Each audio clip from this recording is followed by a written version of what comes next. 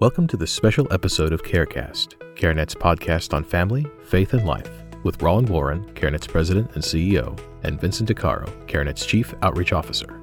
CareCast and more pro-abundant life commentary can be found at care-net.org, where you can watch videos, download ebooks, and subscribe to the Abundant Life blog. This special episode of CareCast was recorded live at CareNet's 2023 National Conference in Mobile, Alabama. The conference theme was Abundantly More, based on Ephesians 3:20. And true to our theme, it was CareNet's biggest conference ever.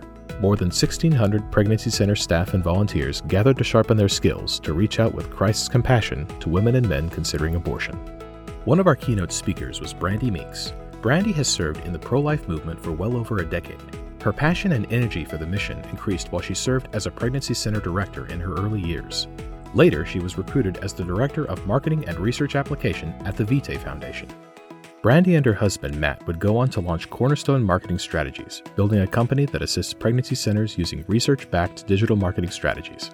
After the Dobbs decision was announced in 2022, Brandy became president and CEO of the Vitae Foundation, an organization facilitating life-saving research while applying the findings to create messaging strategies to help make abortion unthinkable. Rollins sat down with Brandy during the conference to chat about her work and her keynote address to our attendees.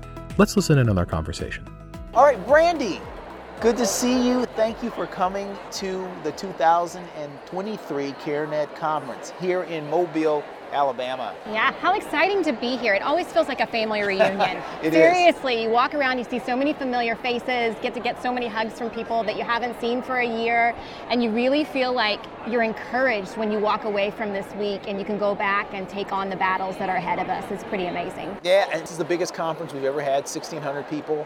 It's been amazing just to see all the vendors and all the kind of allied ministries that are connected into what we're doing, and just all coming together to support the pregnancy centers that are really on the front lines. I tell people that they're the tip of the spear, right? And it's an important time. So what I want to do is talk a little bit about your ministry, Vitae Foundation, Sure. and your work there, Yeah. and how you got connected in, and what is the kind of ministry and role that you play in this important work. I would love to do that. I'm actually going to go back a little bit further. I was a pregnancy center director, so attending conferences like this before I came on staff with Vitae Foundation the first time, and I was drawn to their research specifically because their research allows us to be able to market a message to women that are actively considering abortion, and obviously that's such an asset to the pregnancy centers, right? So that we can spend, as pregnancy centers can spend more time focusing on women and babies and families and the men that need us, right? And less time on having to figure out what kind of message works. So Vitae Foundation was this wonderful gift to me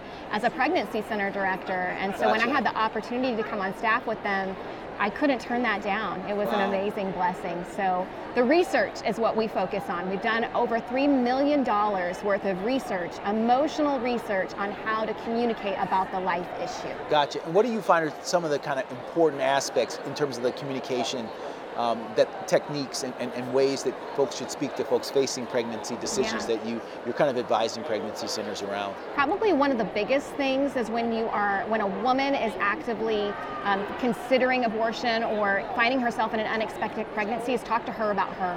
Right? Yeah. Focus on her. We have what we call a pro-woman approach. That doesn't mean that we're leaving the men out of it, but it does mean when a woman comes to us that we need to talk with her about her situation and not look past her and just talk about the baby, right? And that's a different approach than maybe what we had been doing traditionally, and sometimes it's kind of counterintuitive for those of us that have been raised pro-life, right? Because we want to save all the babies. We also want to save all the women. So that is something that's really come out of the research that we really take great pride in trying to protect and make sure that we carry that message forward. And the pregnancy centers, they receive it really well, and they really understand that now, to make sure that they're focusing on the woman who is coming to them with that issue at that time. So how do you get your message out to the pregnancy centers? How do you reach them? Oh, that's a great question. Thanks for teeing me up for that one. So we have a few different ways. Of course, coming to conference, right? That's one of the best ways, is being able to connect with people, teach some workshops, and also just have that face-to-face interaction with them to encourage them. But then also we have what's called Vitae Vault, and that is specifically built for pregnancy centers and is stocked full of all of our research for the past 30 years. And I will give a little plug, because lots of times when you think about research and you think about it being 30 years old, you're like, that's not relevant. But emotional research is actually different, because the emotional drivers and emotional motivators behind decision making, they don't change. Culture changes. But the basis of why people do the things they do, that doesn't change. And so that research has been building for 30 years now. And we have all of it available on Vitae Vault at no cost to the centers. We just want to try to help save as many women, babies, families as possible, and so that's how we offer that. We also have social media images on there that they can use at no cost. We let them know Google strategies that we're working on. We have 8 alpha centers, which are pregnancy center test sites around the country. That then what we learn from what the marketing we do with them, we actually use that information to educate others on Vitae Vault as well. Wow, that's fantastic, and really, really needed, because the data really informs how you do all kinds of things, right? And so if you have like a structured way of kind of collecting information, communicating that information, and preparing it for pregnancy centers, it helps them to be more effective. And I know that at least from a CareNet perspective, and we try to do some surveys and some research as well. And we've leaned on the work that you folks do over the years. We've collaborated together. We wrote the CareNet Marketing Essentials class together. That's right. That's right. Yeah. So you guys have been just a fantastic resource and asset for the pregnancy center movement for years and years. So I'm delighted to have you at the conference, and you're going to be keynoting, speaking to the troops. And so why don't you talk a little bit about what you're going to cover in the time that you have with us? Yeah, I would love to. So I know from coming to conferences before, the importance of being able to get an encouraging message to walk away with, some tangibles that you can go back and employ. And what I'm going to talk about tonight is I'm going to help everybody understand the strategy of the abortion industry is fear. It's absolutely fear, and it's coming at us from all directions when it comes to media, when it comes to our daily lives with the women that we're serving. They are fearful because that is what is driving the abortion industry and the abortion decision. But the thing is, what overcomes fear is courage. And so I'm teaching about a message of courage tonight so that we can understand how to equip our donors and our supporters with that courage, our communities, the women that we serve, because if we don't, the abortion industry, they make abortion seem as if it's a courageous decision. They use that fear and turn it into courage, but not real courage, right? Fake courage, but they try to make it seem like it's the heroic and courageous decision. And we need to be aware of that so that we can overcome that strategy that they've been employing for 50 years. And it's so interesting when you say it that way, because I think about, when people do things that are courageous, there's sort of a framework that you see, through history. And it's typically, the courageous person is the one who sacrifices themselves for the vulnerable, not the one who sacrifices the vulnerable for themselves. Oh, wow. People. I got to use that tonight now, Roland. Yes, that's so great. No one says that, I left everybody behind and made the courageous decision to save myself. That's nonsense, right? No one said, really? That's. But actually, it's the exact opposite. The problem is, though, there was one of our original studies, Abortion, the Least of the Three Evils. A woman felt like it was the most compassionate thing to do when she was faced with abortion, adoption, and parenting, to choose abortion. So she felt like she was returning her child to God so that nothing could possibly happen to it when she's faced with fears about neglect or fears about closed adoptions and those sorts of things. And so again, that's what we have to remember, is that is what she's facing. And you're right, it's not courageous, right? But that's the reality of what she's facing. So how can we transform that, right? And that's what I love the work of CareNet and what we work together to do, because we have these opportunities for transformation, and it's gospel-based, right? Well, I tell you, one of the things that kind of inspired me over the years is I've thought about the abortion decision and this whole notion of courage and when it's difficult. Because, a woman, in this day and age, particularly with the technology and all that stuff, many women, I would dare to say most women, know that there's a life growing inside of them.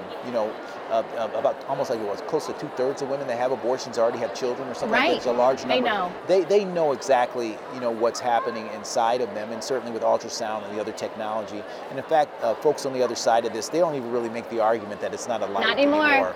They really make the argument that it's a life, but it's a life worth sacrificing. And so one of the things that just inspired me to kind of think about how a woman facing a pregnancy decision can make this decision is actually what happened, with Jesus and Peter. Because one of the things I talk about often is how Peter aborted Jesus. Because an abortion is basically a rejection of the life that you see and the life that you know for yourself. And when you think about Peter, when he rejected Jesus while he was by the fire and he rejected him 3 times, there were 2 things that were there, that were clear there. One, he was fearful. And the other piece is that he was isolated because none of the other disciples were with him. And I submit to you, this is a guy who cut somebody's ear off, Right. a chapter before when others were there. And now you've got a guy who's saying, I don't know you.